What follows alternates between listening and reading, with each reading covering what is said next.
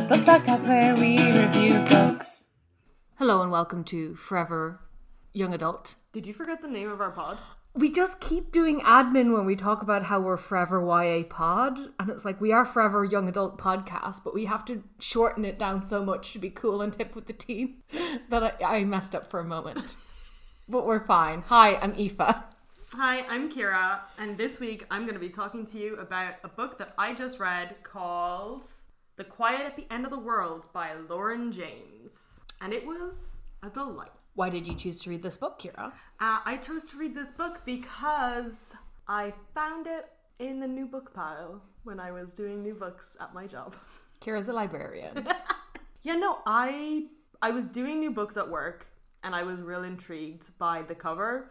And I was like, ooh, it looks real good. Because it's two people standing underneath like this ivy kind of thing that looks like lungs. And I was like, ooh, intrigue. And then it turned out to be like a dystopian romance where they're the only two people left on Earth. And I was like, I gotta read this book. Are you just telling me that you judged a book by its cover? Yes, I am a human person. Oh my god. Can I have a look at that cover, actually? Yeah, to describe it for the audience, I would say it is a symmetrical design, which, like Kira said, looks like kind of crawling branches, but there's no tree trunk. It just almost looks like butterfly wings or lungs with fractally type tendrils just coming out from a central point. And there's what looks like cogs and stars caught up in the would-be branches with our, what I presume to be our two protagonists, very artfully silhouetted in blue. Yeah, looks like a dystopia. Tell me about the YA of the future. Is this a new segment we do where we describe the cover of the book? Because No. it was creepy. No, because you just said like ivy, and I was like, I can do a better job than that. I will post a picture of the book, listeners. Check out our Patreon. You can't see what book we're doing unless you give us money. We've sold out. So, Lauren James is the author of this book, and I think it's her fourth. Those are both first names. They are both first names, but it's her Surname. it's her entire name.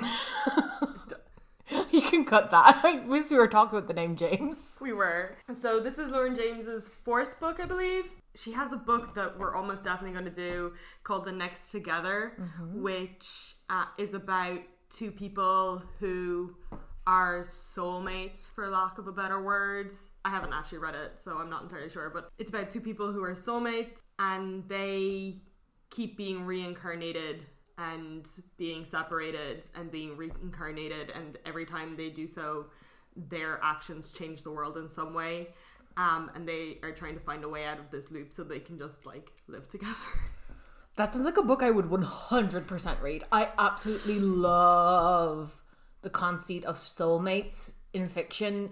Even like, it's so like ancient Greek. It's so epic with a capital E. I feel like if you've got soulmates in your fiction, it's like courtly love, it's like Shakespeare, it's very heightened and artistic, but it's the good shit. Bookmarking that one. And she also has a book called The Loneliest Girl in the Universe, which is about a girl who has been sent to space on like a long-term mission, and there was a load of crewmates, and now she's the only person, and she starts emailing someone. It's a space thriller book, romance. Interesting. Yeah. So it sounds like Lauren James likes the experimental stuff, kind of sci-fi. And there are a lot of sci-fi in her work, and she also writes a lot of STEM and sciencey stuff. The Loneliest Girl in the Universe was inspired by a maths algorithm, as far as I'm aware. Do you know enough about maths to comment on what that algorithm is like and how it's brought into the narrative? Or I haven't read the That's book. not the book we're reading. That's not the book we're reading. Okay, tell me about the book we're reading then. So the book we're reading is The Quiet at the End of the World, as I said, and it's about two people who are... Okay, back up. We are living in the dystopian future in this book. It's true, also in real life. Also in real life. And at the time that the book is set, about 100 years previously, there was a virus that caused all of the humans to become infertile. 100 years ago. Roughly, yes. Oh God, that's not great because that's kind of the average human life expectancy. It's above it. Yeah, so the humans that exist in this book are quite elderly. Okay. A lot of them are quite old, and they are all the product of like Artificial. the last fertile. So all the humans that exist are the result of The last fertile generation. not the last fertile generation, but like the eggs that they had frozen. Okay. So none of them are naturally biological. Are you just trying to imply that they were not conceived in a human kind of thing? They were not conceived via intercourse. They were conceived via science. I think there's some science involved in intercourse anyway, but Your I understand face you're is trying to very- keep it. You're trying to keep it safe for work here. Describe my face, Kira. Your face is a mix of pure horror and delight. It's just, I'm actually quite entertained because this concept is very similar to a graphic novel that I read recently called Woman World.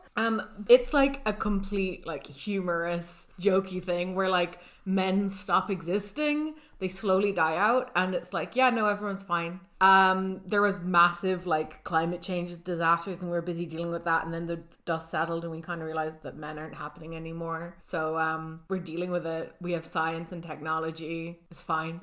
What's also really fun about it is it's like trans inclusive in a very vague way. Where I'm not quite sure how they're working around the problem, but they're like, yeah, no, there's trans women and there's no trans men. Interesting. But it's just a very funny comic strip about a post-apocalyptic village, essentially, with all women in it. And it sounds like this book is going in a different direction. So, yeah, because, like, there's been no bio babies essentially born in, like, 100 years. They can't clone people? No. So science is working on the problem, but they're not succeeding very well, and science keeps working on the problem. And so this is the world into which our protagonists, Lowry and Shen, are born. And they are the last two viable egg donations. Okay. So are there other people around their age? No. So Lowry is 17 and Shen is 18. And they are the youngest humans. What age are the other humans? The next youngest would kind of be their parents, who are in their 60s to 70s. Interesting how they're called parents. Yeah, well, they raised them and brought them up. And was that like a choice on the part of society to give the children to the people who were approximately of childbearing age? It was a choice where you could... So we're going to go back. So the book is told in the time of Lowry and Shen as a disaster happens to them. Mm-hmm. But it is also... We also get segments of the past. Mm-hmm. The two of them like to go artifact hunting. Mm-hmm.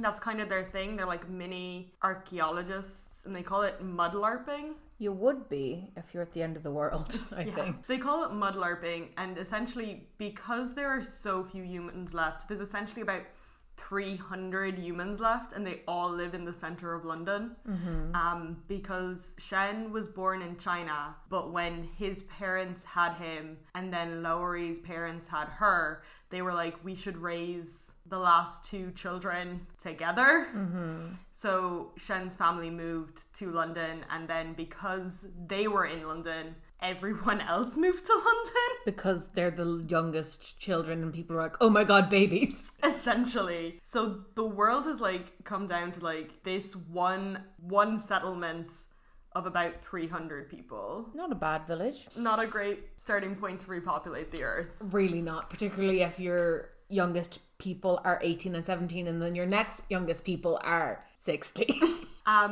So they like to go like hunting artifacts as like a hobby, and they record all of the things that they find and where they find them, and they find like really interesting mixes of stuff. Like at one point they find a broken CD. It's half an old CD, cracked down the center, bearing the words Gerent Pepper in bubble letters. It's covered in sand, which is just, it's a Sgt. Pepper CD by the Beatles. That's hilarious.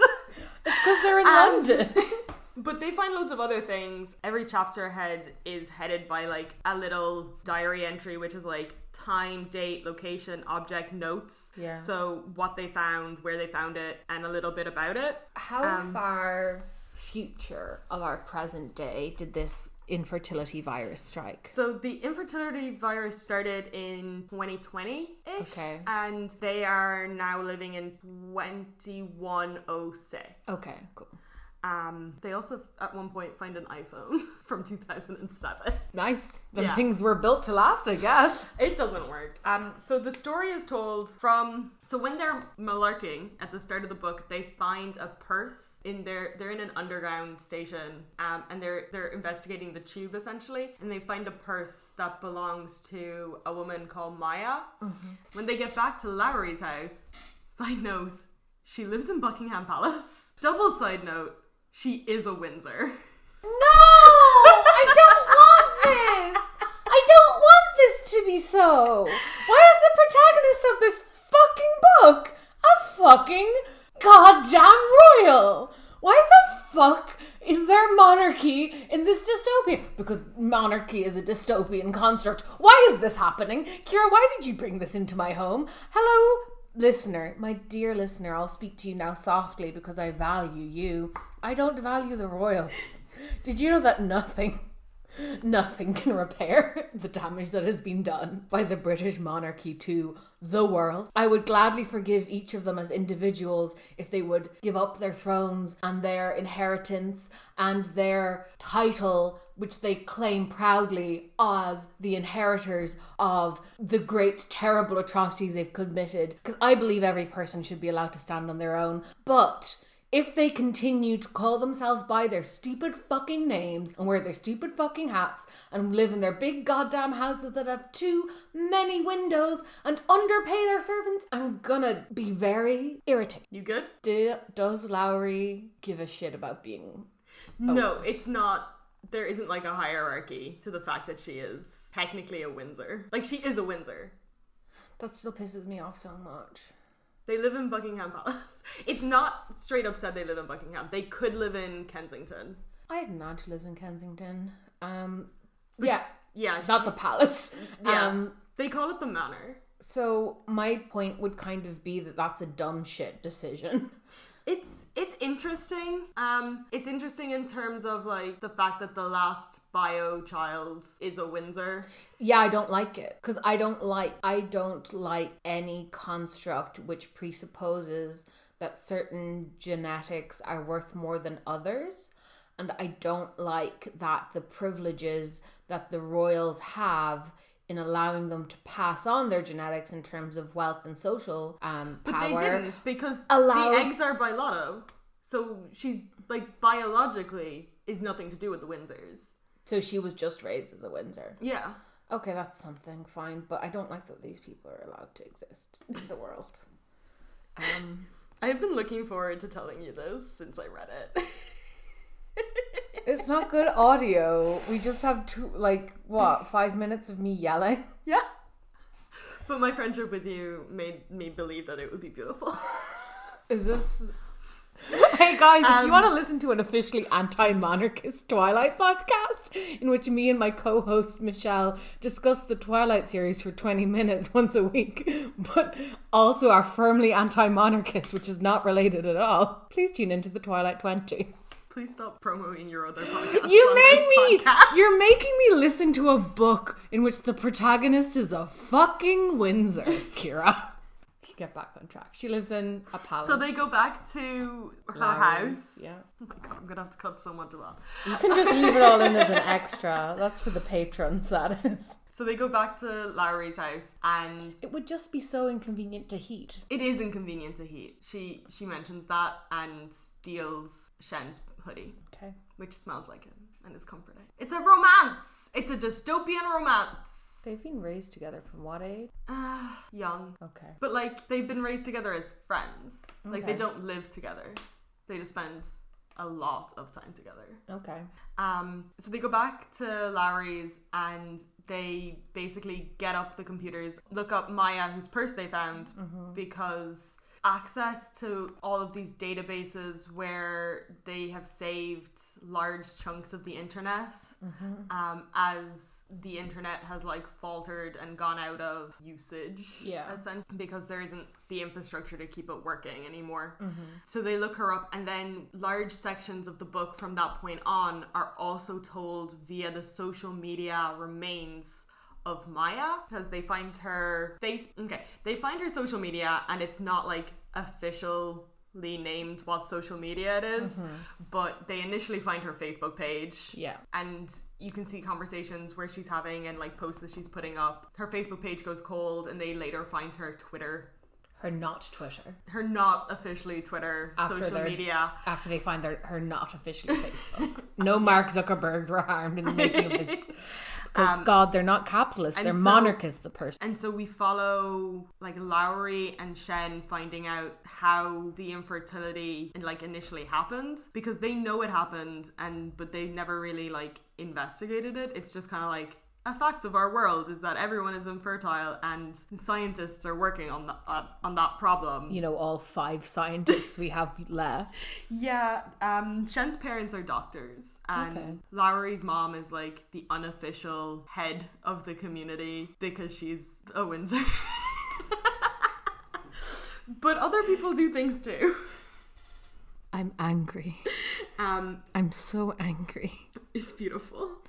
Why is there monarchy existing in the post? They have community meetings every week. Why is there constitutional monarchy happening in the post-apocalyptic future? So, was this written by a Brit? It was written by a Brit. Was it written by an English?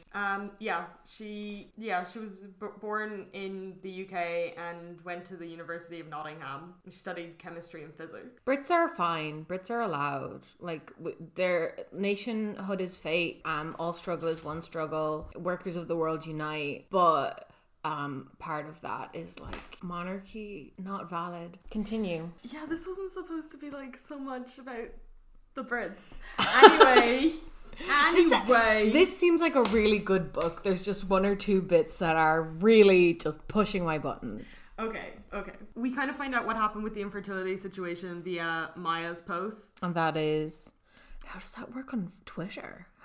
So it goes on Facebook. Okay. It's on Facebook first. So they find out about her Facebook page. What you have is like a really long post where Maya basically is like really freaked out about the whole situation, because the virus the physical effect of the virus is an uncontrollable nosebleed.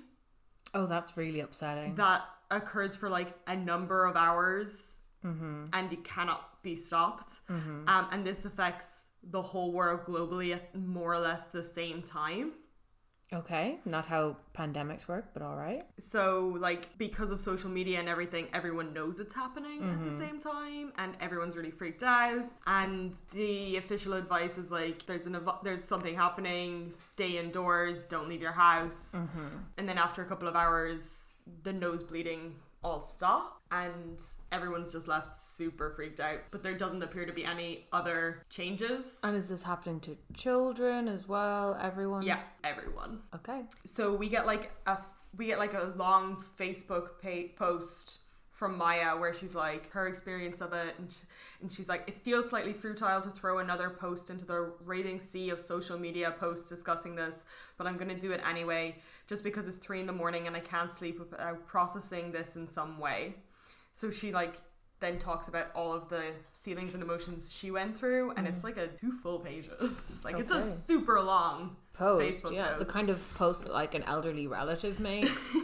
And this is also how, like, Lowry knew about this, about, like, the infertility situation, but she didn't know about the virus that causes this and things like this. So she's like, I'm going to go find out more about I'm going to go ask my parents about this and things like this. And, like, we need to find out what's happening because, oh my God, all this information that we don't know that we would like to know. Did they have any formal education? They can clearly read.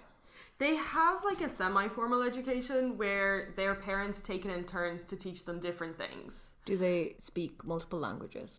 Shen speaks English and Chinese, and Lowry appears to just speak English. And she understands some of what Shen says, but in Chinese, but not. She's definitely not fluent. Did you know that apocalypses are sad? And actually, the loss of information is a major thing in the book, because throughout the book, they're discussing if they were to create something in order to let future generations or aliens, Shen loves aliens, he's super into aliens, know about humanity, how would they go about like doing that, and how would they make sure that humans had the future generations had the information that they have. And also Lowry has like a lot of feelings. She's our point of view character. She has a lot of feelings about the loss of information that can transpire, and she's like, me and Shen will be the last people on Earth at some point.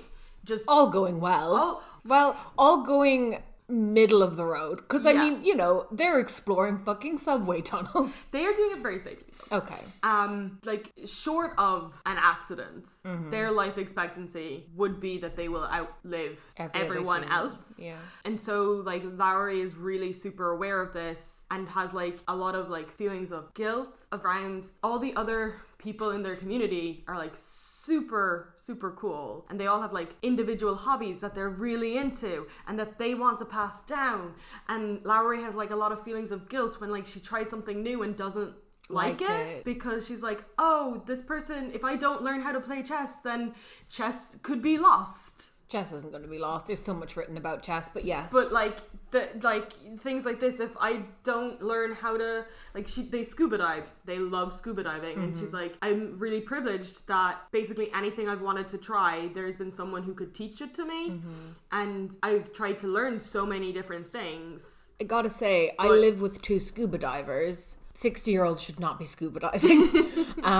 Fair enough, it's the end of the world, you've got little else to fill your time, but wow, dangerous. And so, but their parents are primarily concerned with teaching them how to survive. I was going to say, because it seems like this virus is a bit like, it struck everywhere all at once, so it's a bit unnatural. Did it affect any other life forms? No, just humans. So all other wildlife is kind of wildlife is doing good. So are they hunting for food? Is there a threat of large predators? So within this universe, humanity has taken humanity at some point had some leap with robots. Yeah. Because there are robots everywhere. Okay. Absolutely everywhere. Like, there's a lifeguard robot. Okay. That is named Mitch, which I believe is a reference to Baywatch. I don't know anything about Baywatch. Neither do I. And he starts following them around. All of the time? Yeah. How sentient are the robots? They are pretty sentient. Then they're semi-sentient. They kind of like do the job that they are programmed to do, except for Mitch, who is super old and has kind of like rewired himself. That's interesting, because then if they are, I would say, and again, I don't know how much you want to be getting into the plot and how much you just want to discuss, but in such a situation, I'd say a huge issue of concern is like legacy.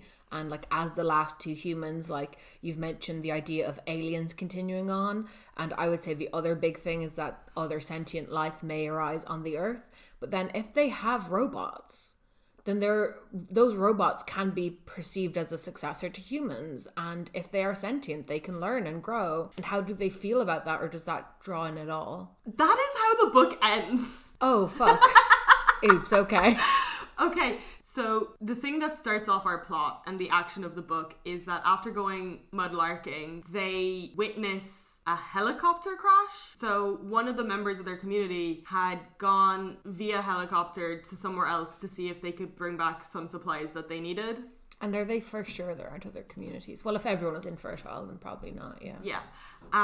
Just like from a town over or something, to see if he could rummage and scavenge something that they needed. And when he's coming back, his helicopter crashes into Big Ben, destroying Big Ben. They just refurbished it. But it's just refurbished it 100 years ago. So they're trying to find out what happened to Alexei, and when it crashes, they're near the Thames, and the robot Mitch, who is a lifeguard robot, comes and is like emergency protocol, and kind of like not really saves them, but gets real concerned about their well-being, and then just hangs out with them for the remainder of the book. Okay. And he's semi like a pet and semi like a friend, and I love him. Okay, interesting. So the rest of the book is then trying to find out what happened to Alexei. So they rescued the black box from the helicopter. helicopter, and when they watch that, they find that Alexei had a seizure of some sort. But later, and he has since been in a coma. Okay, so he's not died. He hasn't died. He's in a coma after the seizure. But later, other people start having the same seizure. And there is a virus essentially going around again, which is causing all of the people in this community have a seizure and then fall into a coma. Now, and the adults keep being like, it's a virus, but don't worry, you won't get it. Which was weird to me, the reader. I was like, why are you not explaining why they won't get it? Okay, we're gonna go into serious spoiler territory here now. Spoiler alert. They're robots. All of the adults, including Lowry and Shen's parents, Okay. are robots. Okay. Lowry and Shen are the only biologically human people on the planet, and everyone else is what is called a baby grow. Okay. What's a baby grow, Kira? Rewind back. Okay. When humans couldn't have children, someone invented an app.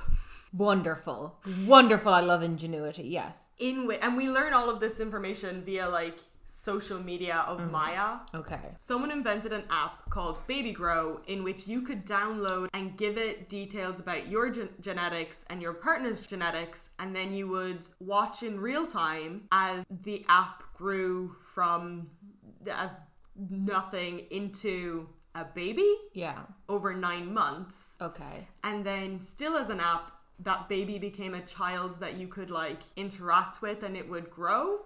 And then at some point, and this is happening over many years. Yeah, this okay? is really heartbreaking to me. But I mean, Why is it heartbreaking to you?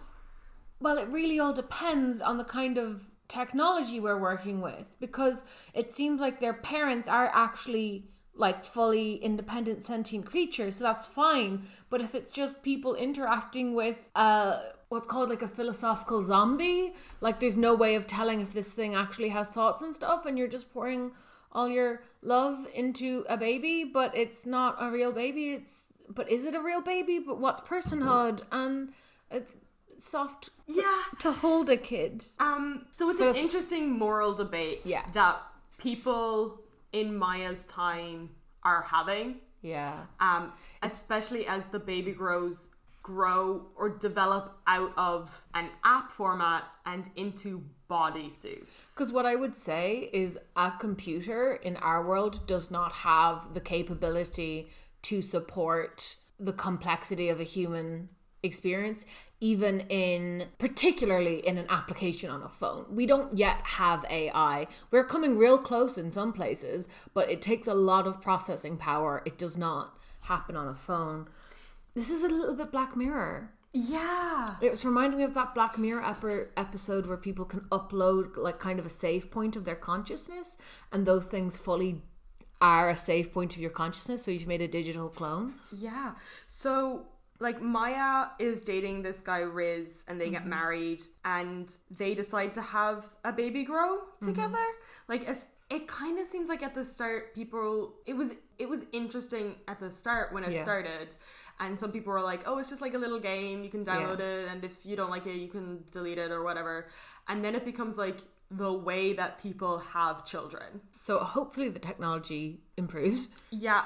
So they decide that they're going to have a baby grow, and when they do it, by the time they start, people are now downloading the app onto like robots. Okay.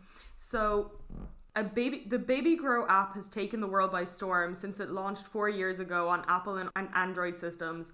It recently reached 4 billion downloads. This is no surprise, as the simple program gives would-be parents one last chance to have the child they always wanted, at a time when scientists admit that they still see no hope of a cure for fertility in the immediate future. Recently, one man took his love for his simulated offspring to the next level. Yuri Uni designed and built a doll of his baby grow son. A projector makes the code from the app and converts the simple CGI display into a 3-dimensional model, which is then transmitted to a mechanical doll, providing instructions for it to open and close its eyes. They essentially build humans in this way. And over time, the first ones are like super simple. They just kind of blink and don't really do anything. And it's just a baby that looks like you. Like it's a very cool doll. Yeah. But over time, they get really sophisticated and they essentially become people. Yeah, I would say if we had the research pressure of we can't have children anymore, this is the way people are pouring their lives and their hopes for the future into a younger version of themselves, as some people approach parenting with, we would improve the technology real fast. Yeah, and so like, and as the child grows, they essentially just get new body kits. Yeah. And like new upgrades in that way, and eventually like the NHS starts funding body kits for all these kids. I found the past stuff more interesting than Lowry and Shen. Like I was really invested in their story. I'm very interested in Lowry and Shen now in terms of how the fuck did they happen? Yeah. So you're kind of learning about both at once. Mm-hmm. And you now know real early that everyone is a robot before they do. And it gives a lot of interesting details to like, as we find out about Maya and the app that she's like participating in, and like more information about that, it also like coincides with the discovery that everyone is a robot. Mm-hmm. And we discover that all the robots have been having seizures. Yeah. And via the blog post, they get a bit of information back and forth where they're like, Maya's child, Darcy, at one point also had a seizure and stopped working. And there's a whole thing about how she might have to be restarted and they don't know what's causing it. And then it turns out that it's a physical problem with a chip. Mm-hmm. That means that Lowry and Shen believe that they're going to be able to fix everyone in their community if they can just get their hands on the chip. Yeah. But they can't, because they don't have any spare parts left, because they've been fixing themselves using the remains of other baby grows for like decades. Mm-hmm. And so they have to go on an adventure to find the means of production. No. Do you know that seed bank? Yes. In Sweden? The Svalbard Global Seed Vault. It's in the Norwegian island of Spitsbergen, but it flooded recently because of climate change. So that's great. Bullshit. Yeah. So humans in this universe have made a bank like that, but for future generations, if they ever solve the fertility problem, to come and find and like kind of discover how everyone lived before. Mm-hmm. And it gives them like, the idea is like, if humanity has to start over, here's a starter kit, like we've already invented the wheel for you. Mm-hmm. Here's money steps and evolution that we've already done for you. Come check it out. Yeah. And that's in Snowdon. And so convenient. Yes. And also in that is, they believe, lots and lots of baby grow materials. So Lowry and Shen have to go on an adventure to go and get that. Because they're the only ones not getting these they're seizures. Only ones not in a coma. Oh fuck, so everyone has had a seizure and is now technically dead. Lowry is like, they're not dead, they're just powered off. Yeah. So it's great. She's like, they're not dead because they can't die because they're robots. So we just have to go get the part and fix them. Okay, I guess. But they discovered they have basically a 48-hour deadline before their hard drive wipes. Yeah. So they'd be able to bring them back, but they wouldn't be the person that they are. They'd be new. Yeah. And it's actually a lot of fun because they have to use all the skills that their parents have taught them. And Lowry is in a nice reverse of the trope where like there's a boy and a girl and she's super smart. Like they're both smart, but like she's super smart in book knowledge, and then he does all the hand stuff and physical labor. They're the opposite. Like she's just like, when we do lessons on history and like theoretical things, it just bores her completely and she has no interest in it at all. And then they do things like metal work and she's super into it and she's like way better than him at it, but they complement each other. So like when they at one point she talks about a time when they were younger, they built a robot that made candy floss, and that was its whole thing. And like she did all like the manual labor of building and he wrote all of the code. Yeah. And so like they complement each other in that way, and everything they do, they complement each other in a slight way. That's good. I like it. And she has a panic attack at one point and he's like, you're fine. In a really nice you're doing okay, you're good, I got you. And she's like, because she's going through a tight space in order to get out of the Snowdon vaults. And he talks her through it and he's like, you're fine, you're fine, you're fine. And then once she has calmed down, he's like, okay. And she's like, get me out of here. You need to get me out of here right now. And he calms her down. And once he's calmed her down, he's like, okay, do you want to get out? Like, I can pull you out. And she's like, no, now that I've calmed down, I can keep going. And it's really nice. And they both make mistakes and they both support each other through it. This reminds me slightly of one of my favorite dynamics in a YA book that I reread recently and I'd read as a teenager, from the Cry of the Ice Mark series by Stuart Hill. It's got a very similar dynamic where there is a young warrior queen, and I say young, she's like 14.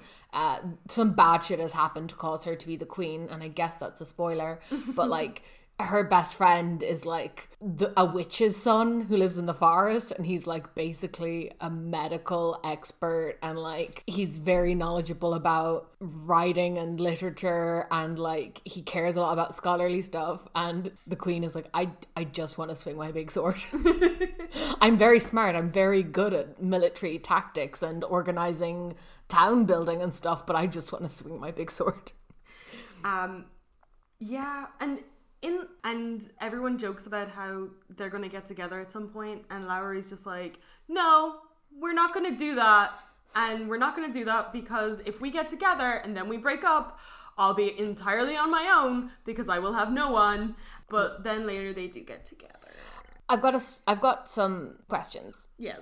So logistically, these people were born from frozen eggs. Yes. So they shouldn't have this virus. They shouldn't have the infertility virus. No, because they still do. It impacted everything. Yeah. Okay. So it cop out. Other question is, it is really hard to face the struggle of not knowing whether you're into this person in a like if you had all the freedom of the world, you would choose to be with this person. I have heard similar reflections from small town gays where you don't have another option for a person to date. So you date this person, but you're like, no matter how well you get on, there's that question of, if there was another option, would I have picked that? Yeah, a little bit. How does Shen feel about it? Okay, so they basically haven't been getting together because Lowry has been being like, we shouldn't. They haven't discussed it, and they discuss it when they get together. They're like, hey, we should have a chat now that we've kissed a lot. And Shen is just like, I love you. I have loved you since we were like 12 or 13. And he talks about like a specific moment where he's like, he sees her one day and she's just like having coffee in the morning, and it's that weird age where you want to drink coffee to be an adult, but you don't actually like coffee. And he's just like, I saw you that morning and I wanted to see you every morning. It's really cute. This book made me love my partner a lot. Yeah, she describes it. So the whole book through, she's been like, I can't get with Shen because what if I lose him? And then she kind of has this realization after they've had an adrenaline-filled shifting session due to the adventures in Snowdon and like being able to save their parents and everyone. Mitch is still there? Mitch gets into an accident in Snowdon, and he sacrificed himself to save them. It was very dramatic. Okay. Because I was just wondering if they're having these shifting adventures and there's just a robot flashing coloured lights at them because that's the way he communicates. Basically. Sounds good. At long last, I realised how wrong I was to be scared of this. I could never lose Shen, no matter how hard I tried. He's mine and I'm his, and that's never going to change. Not if we're the last 2 humans on the planet, or just 2 of billions.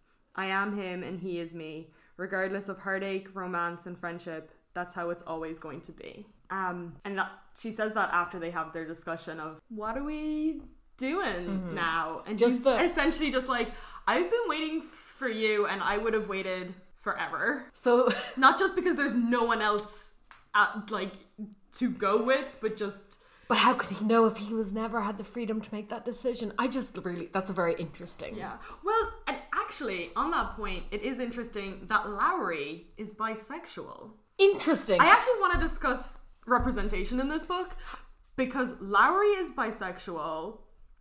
Maya is bisexual. Maya's partner is a trans man who talks about being on T. At one point, there's an article shared on Maya's social media about a same-sex couple who are chosen via lotto to raise a biological child. And also due to a horse riding accident, Shen has no hearing in one ear, and it is mentioned multiple times because Lowry is like, I know everything about Shen, absolutely everything, and I can never remember which ear he can't hear in. And so she often will like stand herself on one of his sides and whisper something, and he's like, I can't hear you. I can't hear you. So she has to like say it louder or move sides. And even when they have this discussion, and like, so it is brought up multiple times. At one point she's just jealous of him because he regularly sleeps on the side where he can hear and therefore just shuts the world out because he can't hear anything on the other side once his head's on the pillow. When they have the discussion about like their future together, they have it in bed. They get into bed together. They don't have sex at this point. They have sex off screen at the end of the book. Okay. But they're talking in bed and he's like, can we switch sides so I can hear you? It's really nice. But on that, she tells, she is out as bisexual when we start the book, but she does do a flashback to when she was like 14 and first told Shen, and he was like, cool. And at some point he asks like, how do you know you're bisexual if you haven't kissed a girl? And she's just like, I haven't kissed anyone and I know that like I'm bisexual. Yeah, and she's also like, you haven't kissed anyone and you like girls. And he was like, yeah, it's true. These are true facts.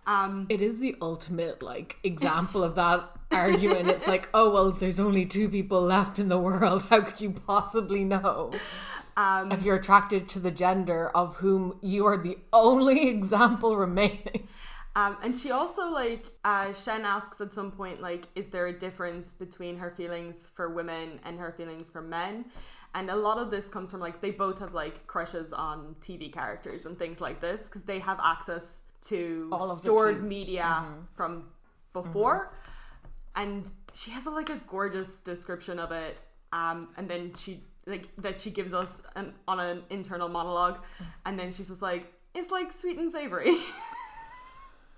I'll see if I can find it. It was really good. And it basically is like, with women, I feel like I would act this way, but with men, I would act a different way. Kind of like the things that she is attracted to in both are just slightly different and things. So yeah, there was some really good representation in this book. I really enjoyed that the main female character was really handsy with science. Like she did a lot of the physical sciences. Do you have any questions? Do they resurrect their parents? They do resurrect their parents, and via resurrecting their parents, they find out that it is not actually 100 years in the future since the virus. It's actually 300 years since the virus. Everyone who is alive as a baby grow, and they've all been trying to like solve in some way the fertility problem in order to bring back humans for 300 years. And they've essentially kind of, this is the end of the road.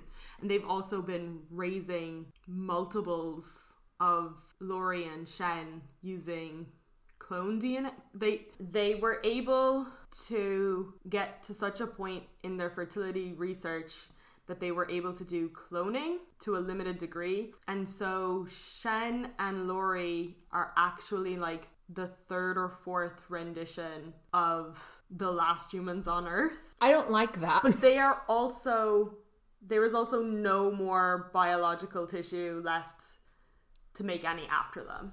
Except for the fact that they are each made of biological tissue. Yes, but it needs like... Yeah, I was going to say, are they from artificial wombs then? Because Yeah. that's a technology we don't have. Okay. It's artificial wombs. Some of the science leap, I don't know enough about science personally, but the world building in this is like super, super good. And so I'm willing to just take at face value when they're like, we made you with an artificial womb. I'm like, okay, good. But the reason that they've been told they're only 100 years in the future is because with the first set, they were so psychologically damaged with the knowledge that they were the last humans and how their like conception had come about and everything about this, that the Baby Grows essentially were like, we'll just pretend everyone's a human and that we're still like, that we are the last generation. And yet they gave them free access to the internet, so they know that the Baby Grows happened. But they only learn about the Baby Grows by accident. Okay, because they haven't been searching for it. They haven't been looking at that kind of information. Okay. All right. I mean, I guess third time's the charm. Yeah. So I imagine what happens towards the end then is that Laurie and Shan are like, okay, that's all well and good, but let's make lots more Baby Grows because essentially they're like, your people too. Yeah, they're like, the next step in human evolution isn't to go back to humanity as we know it. They're like, your parents raised you from babies. Your bio-human parents raised you to be both your own people and a combination of them and mirrors of themselves. And so they have basically imbued humanity into you. So you should be able to raise your own children via Baby Grows as well. And that is how humanity will continue. Like, you are humans. And Lowry also gets like a new respect for all robots, because there's been like little robots running around the whole time, like Mitch, who just kind of like clean and keep things together. Like, London is absolutely decaying because it's been 300 years without humans doing maintenance and stuff. So there's maintenance bots that have been like running around trying to like do as much as possible, and they've mostly been like working on the center where everyone is living, and Lowry has like not really been paying any attention to them because they're robots and whatever, that they're just doing their programming job, and she doesn't really care about it. But after she discovers that everyone is a robot, she's like more conscious of it. And at one point she spilled something and a robot like scurries over to clean it up, and she's like, it's okay, I'll do it. And she's like, before I would have just left the robot do it. And I don't know why I didn't think to clean up after myself more. It's because she's a Windsor. Yeah. So yeah, that's kind of the book. I really enjoyed that. It sounds really, really good. It was a really great book. I rushed through it. Like, I read it in 3 days, more or less. It was so good. Is there a resolution to Maya's story? She dies. But why did they find her phone, was it, in the... Oh, they found her purse. Okay, so she'd lost her purse at some point. She'd lost her purse at some point. And they just, like, via a couple of internet searches and some personal information in the purse, found out who she was. And Lowry kind of, I've said her names multiple ways this whole episode, but Lowry kind of connects with her because she's also bisexual, and they're about the same age when she first starts reading at her social media. And we basically watch Maya grow up from age 16, 17. Like, we watch her decide that she's going to become a nurse. We see her graduate. We see the start of her and Riz's relationship, who is her partner, who raised their daughter Darcy together. Like, loads of updates about like how Darcy is doing, and Maya becomes, because of Darcy's illness, Maya becomes an activist on behalf of Baby Grows to have more like legal protections. And one of the things that she gets passed is like Darcy's Law, which means that all Baby Grows have to have like, they legally have to have backups every 6 months or something, in case they do need to be shut off, so they can be rebooted essentially. Which wasn't a legal requirement before, and things like this. And as like Baby Grows grow up and like participate in the society and the workforce and things like this, and also you have a massively aging workforce with very little population coming up, so they like enter caring and like carrying roles and things like this, and it's really nice and interesting. And you see all that happen via Maya's social media. That is really cool. What was the highlight, lowlights? Or that's the book. We've discussed the book. Yeah. Yeah, my favorite parts of it, I think, I really liked the format of it. The formatting was really cool. I love a dual narrative personally. They are harder to talk about on this pod, but I do love them. I would say, do they have like portable devices for connecting with electricity and stuff? Or is all of the information they have about Maya's social media something they like binge read before they went off to Snowdonia? No, she reads it in parts, and some of it, like, at some point when they discover that everyone is a baby grow, they essentially just do like a search. She's like, oh, I saw the word baby grow on Maya's thing. I'll see if there's any more information there. And like she does a search for baby grows just to see what Maya has said, and that's how they find out about the seizures that Darcy had, and that's how they put together more information about other people. Okay, cool. Yeah. What's the low light of this book for you? For me, it's probably the Windsors. I found the resolution at the end very fast, but not unfulfilling. Like, they answer all the questions and everything. It felt a little bit like once they find the answer, the stakes became very low. Yeah. Because they're like... Well, they only had 48 hours. They did have a short timeline, but they were like, oh, the stakes just felt very low other than like the timeline, because they actually did have time on either side of it. When they didn't know what was wrong or how to fix it, I was like, ooh, the stakes are so high. And then like, we need this chip. We're going to go on this journey to get it. And as soon as they got it, they're basically like, and we fixed everyone. Okay. But then they have to wrangle with the philosophical question of... Yeah. And then they have to do like the moral questions of being, and like get the answers out of their parents that like, why haven't you told us all this information?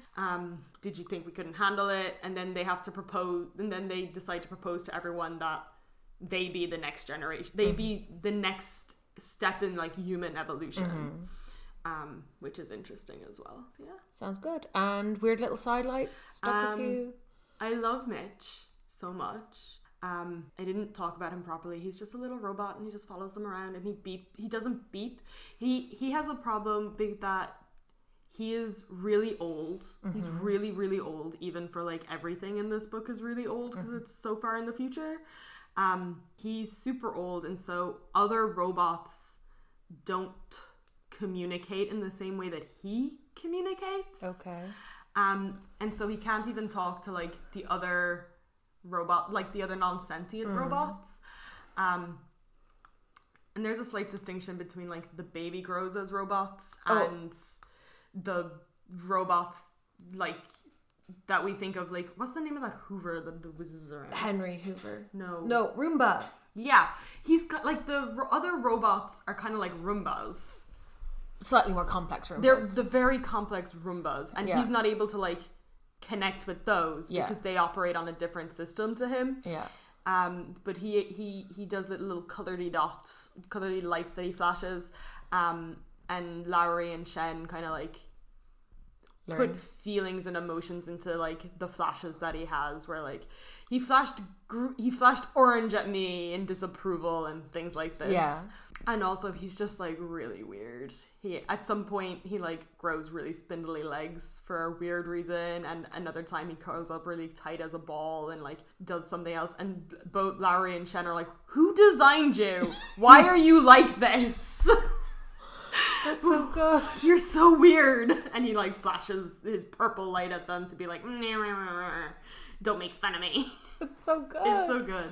I'm now very interested. Like, I touched on this earlier because I thought it was sad that people would be projecting their like human bonding paraphernalia and instincts on a thing that can't reciprocate in the form of a baby grow, because it's like talking into the void. It's kind of sad. But now I'm confident that like the baby grows are their own sentient people. And they're people. It raises such an interesting question of, obviously we exist in the world as biological humans who don't give biological creatures the same level as respect as we give other humans, like, because they're not our species. So, you know, even if someone really loves their dog, they're not gonna like make sure every velvet worm in the world gets proper treatment. But how does it complicate the struggle of selfhood when you can literally make a person out of scrap? Like, they are imbued with humanness from their parents raising them,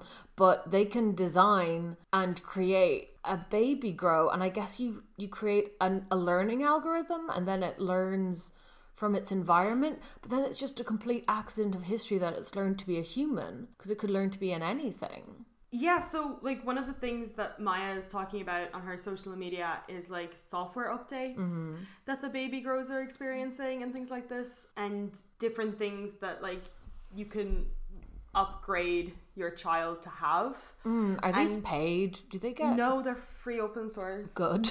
I'm trying to see if I can find one about it. Bum, bum, bum.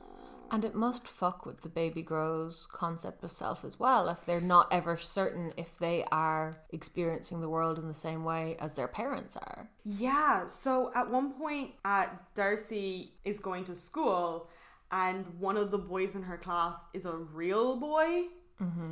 He's a bio child, and he actually gets bullied for it. That's really funny. By the other kids, and it's really strange. And they have like, she has like a thread conversation with someone else, and they're like, today. So it starts off with the post: today a new boy joined Darcy's class at school, and he's biological. We hadn't really explained to Darcy what that means and what she is. So when the boy asked Darcy if she was, quotation marks, real like him, it resulted in some interesting questions after school. And then there's a reply: oh geez, I remember that. When we told Haley, she asked when she was going to turn into a human like us, nearly broke us. Darcy was very quiet at first, but she's been asking questions about it all night, so we can tell she's processing it. I made sure I told her how much we loved her, and that the whole reason she exists is that we wanted a baby so much that we had to make her from scratch. Hopefully that will be enough to stop her getting upset. Jason had nightmares for a while when he found out, kept waking, thinking about wires were spilling out of his mouth while he slept. I wish we never kept it a secret, that we just talked about it openly ever since they learned to speak. It's too much of a shock to find out something like that, even if we think it's more than a baby can understand. Which I thought was really interesting as a parallel to like adoption, where sometimes if you adopt a child and you are more open about the fact that they are not biologically related, they're more chill about it later. Absolutely. And like that conversation of like, when is the right time to tell a child something, and when, like, what is the reaction, and it varies child to child and family to family. And it was really interesting. Yeah, my thesis is on. Oh, how long has it been since I mentioned my thesis? Like I did a year of research on non-typical family arrangements, and a lot of this rings parallel to like a lot of what I was researching was queer families, and so that's a very broad category. But there is the question of adoption, and the kind of given wisdom for a while was that you don't bring it up until you've had the talk. But then that also results in a situation where there's like a 3-year-old who's asking like, where does milk come from? And the parent gets to say, well, you see, we get it from the shop, and in the shop they get it from the cows, so when the cows on the farm, blah blah blah. But when the kid asks, so where does babies come from? The parents are like, we'll talk about it at some point. Yeah. So the kid knows that it's a sore spot. And it makes things awkward. Yes. So things like that. I really enjoyed Lowry and Shen's relationship and their mission and storyline and plot. But I found that the stuff that was happening in the past and like all the world building. Yeah. So interesting. Yeah, because there's basically a new frontier of human rights. Yeah, and that's another thing that like Maya is talking about a lot of the time. She becomes a baby girl rights activist, and it's very interesting to me that it is LGBT people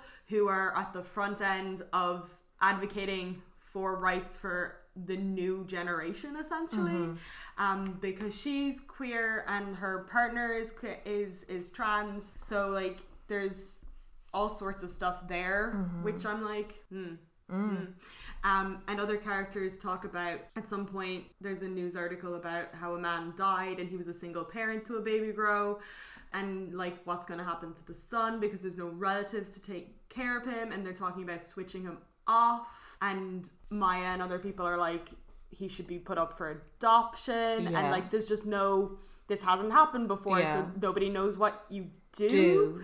And someone responds to the article essentially being like, my parents are really against baby grow children. They basically think of them as weird toys. And so I would be really concerned what would happen to my baby grow child if I died because my parents wouldn't look after them. So like we're looking into legal things. Which is a really good parallel to queer parenthood and queer partnership. And, you know, obviously the fight for equal marriage was largely driven by parents not acknowledging or respecting family units. Yeah, that weren't biological, traditional. Yeah. So it was a really thought-provoking read, and I loved it. It does sound really, really good. So that's all I gotta say about The Quiet at the End of the World. Follow us on social media. If you've read the book, please tell me your thoughts and opinions. That's actually a thing I feel we haven't gotten enough of. Like, tell me what you think of the book. Yeah, I've got like, we had with Dreadnought, people were kind of getting onto us before we even started reading it saying, oh my god, this is so good, it's going to be so great. But presumably people who listen to us have read the book. Or some of them have anyway. Yeah, like, I mean, this podcast's basis is 50% of the people speaking have read the book and 50% of them haven't. And I am that second 50%. But if you're in the former half, please let us know. Yeah, if you've read this book, let us know, and we might mention anything that you say in our next pod. That's another thing. Like conversation about it. Because if the human species is to be hit soon with a virus that renders us all infertile and gives us nosebleeds, and at some point our robot children will only have the recorded things left behind to understand us, don't you want your hat to have been thrown in the ring? Do you want your robot kids to be able to say, my parent talked to a podcast once? I have to edit all of this. That's good though, because this is going to drive people. Wouldn't it be so good for your robot baby to understand what your opinions were on robot babies before anyone had even thought of robot babies? I mean, Lauren James just wrote a whole book about robot babies, so people have thought about it. People have thought about it. Okay, we're done. But that doesn't mean you shouldn't add us on Twitter. Please follow us on Twitter at Forever YA Pod. We've also got Goodreads now, right? Yeah, we set up a Goodreads account which lists the books that we have read previously and the books that we're currently reading. So please follow us there. You can also recommend books to us there. And we have a Patreon at Forever YA Pod. If you look us up, you can become a Patreon supporter. There's a number of tiers, one of which is book recommendations, and if you recommend us a book on Patreon, we will read it. We will take your suggestions on board elsewhere, but we will read the books on Patreon 100%. That's all for this episode. I hope you enjoyed listening. We've been Forever Young Adults, and we'll see you in 2 weeks. Bye.